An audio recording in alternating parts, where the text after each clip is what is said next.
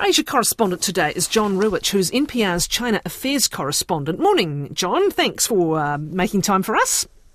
Hey, happy to be here, Catherine. The South China Sea tensions rising. Well, they've been rising for quite some time, but what are the immediate concerns?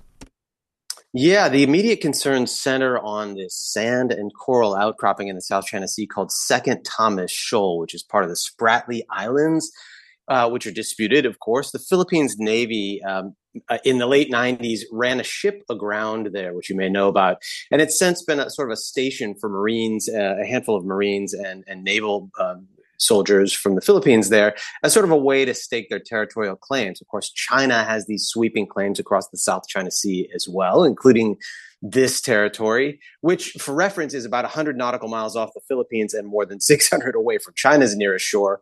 But China has, for months now, been sending its Coast Guard vessels out there and other ships to engage in what analysts call gray zone tactics, which are sort of assertive sort of acts of that are short of acts of war, basically blocking, harassing maneuvers, sometimes using fishing fleets effectively as a militia.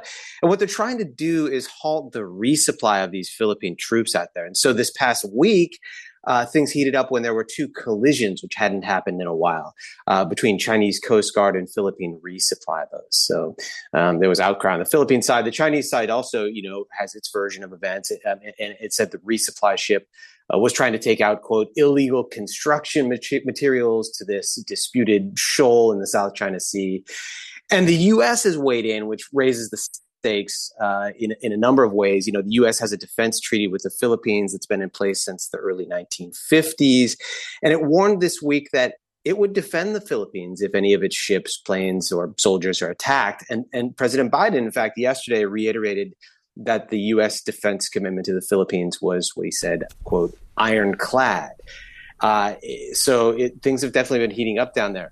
I mean, I guess what's at sort of the heart of all this, analysts suspect, is that ship that was run aground by the Philippines called the Sierra Madre is a sight to behold. It's rusted, it's falling apart.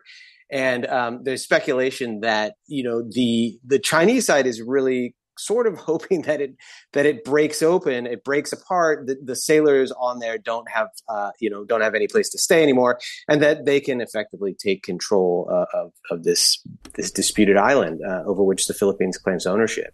This is at a time, the tensions remain. This is at a time that China's top foreign policy official goes to Washington. Has this meeting happened, or is it about to?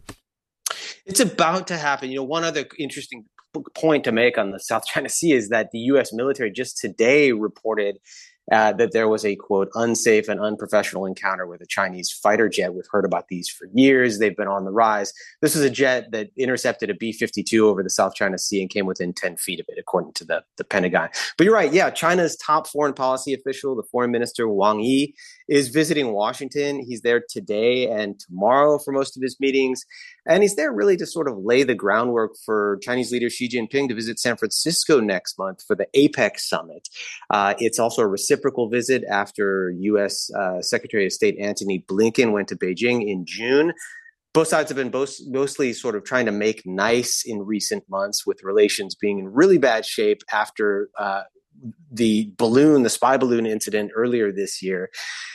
And, there's been a string of U.S. officials, cabinet members who've gone to China. We had Senator Chuck Schumer and other senators visit China. Now the governor of California is there. So Wang Yi is going to be in Washington. He's going to likely have a meeting with President Biden. And they're in the process of sort of staking out sort of turf and redefining the relationship, right? Competition is sort of the key word. China has been resistant to this. But it's urging U.S. officials to bring things back to the right path. But the reality is that there's this sort of deep and growing mistrust between the two. So with Wang Yi in Washington, the sort of speculation is that, and the discussion is that, he can hopefully, lay some groundwork for a smooth visit by Xi Jinping. But the big questions still hang over the relationship about whether or not even if Xi Jinping comes to the U.S. and meets President Biden and has a one-on-one with him, how much that's really going to change the trajectory of things. Both sides have an interest in stabilizing the relationship for now, but they have deep mistrust, as I mentioned, and the differences between them seem like, they'll be difficult to bridge with a few short meetings. Interesting, though, also a slight thawing in the Australian-China relationship as well. And yeah, look, it's not going to solve all the differences. And as you say, these are often long-term. It's long-term business, right? But the symbolism and the importance of person-to-person meetings between people at this level equally can't be underestimated. It's better than the other way around, right? I think that's right. Yeah. They both sides, for all the differences, the one thing they sort of seem to agree on now, and I guess you could include Australia in this as well, is that instability is a bad idea. It's a bad thing for the relationship. Stability works in the interests of both countries, even if their fundamental interests no longer align, or maybe didn't align, but now they realize they don't align so well. Well, everybody would quite like to avoid war as well, which back to the South China Sea is another aspect there. That communication is pivotal so that when accidents do happen, they don't spiral into something unintended. And when the person-to-person contacts are happening or the back-channel contacts are happening, that risk is at least mitigated to some extent. What's happened with China's defence minister, please? Yeah, that's another area where potentially there may be some change in the dialogue side of things, right? I mean, China and the United States have had this basically deep freeze in military-to-military dialogue. And one of the sort of reasons that hasn't been happening is because the defense minister, the guy who was defense minister up until just recently, was on a U.S. sanctions list for his role in arms sales to Russia a number of years ago. But just the other day, the National People's Congress Standing Committee, which are the leaders of China's parliament, formally removed Defense Minister Shangfu from his role as defense minister and another role that he held in the government called state counselor. He had actually vanished from the public eye about 2 months ago. He started missing some meetings and then just wasn't reported on, wasn't appearing in state-controlled media. And so there was widespread speculation that he was under investigation or that he had already been removed. And so this is sort of formalizing, a step that had already taken place with him. The other thing that happened in the same announcement is that China's former foreign minister Qin Gang was also removed from. He also held the title of state counselor. He had that title stripped. You may recall that in July he was removed from the role of foreign minister. Both, are expected to be removed from their senior roles within the Communist Party later this year. Those are just formalistic steps. And there's been zero, official information about what happened to either of them. We know they're removed. We have no idea why. There's reporting on the defense minister that he was taken out for corruption. When it comes to the foreign minister, there's been some reporting that he had an affair while he was the ambassador to the United States and a child out of wedlock. China has not commented on any of this.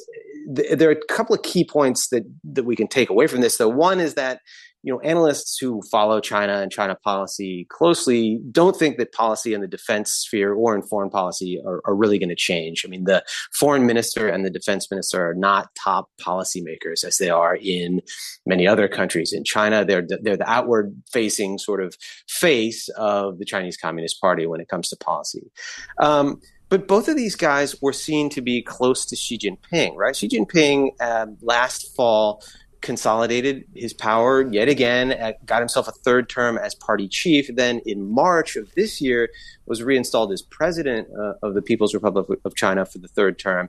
And that's when Li Shangfu became defense minister. Qin Gang became foreign minister a little before that, but that was, he was sort of reanointed as foreign minister at that point. These guys were both new in their job. They both either had direct backing of Xi Jinping or at least were vetted by Xi Jinping's guys, right, to be able to get into these roles. Yeah. Really interesting stuff, John. Thank you very, very much. I look forward to talking again. John Ruwitch is with NPR, where he is China Affairs correspondent.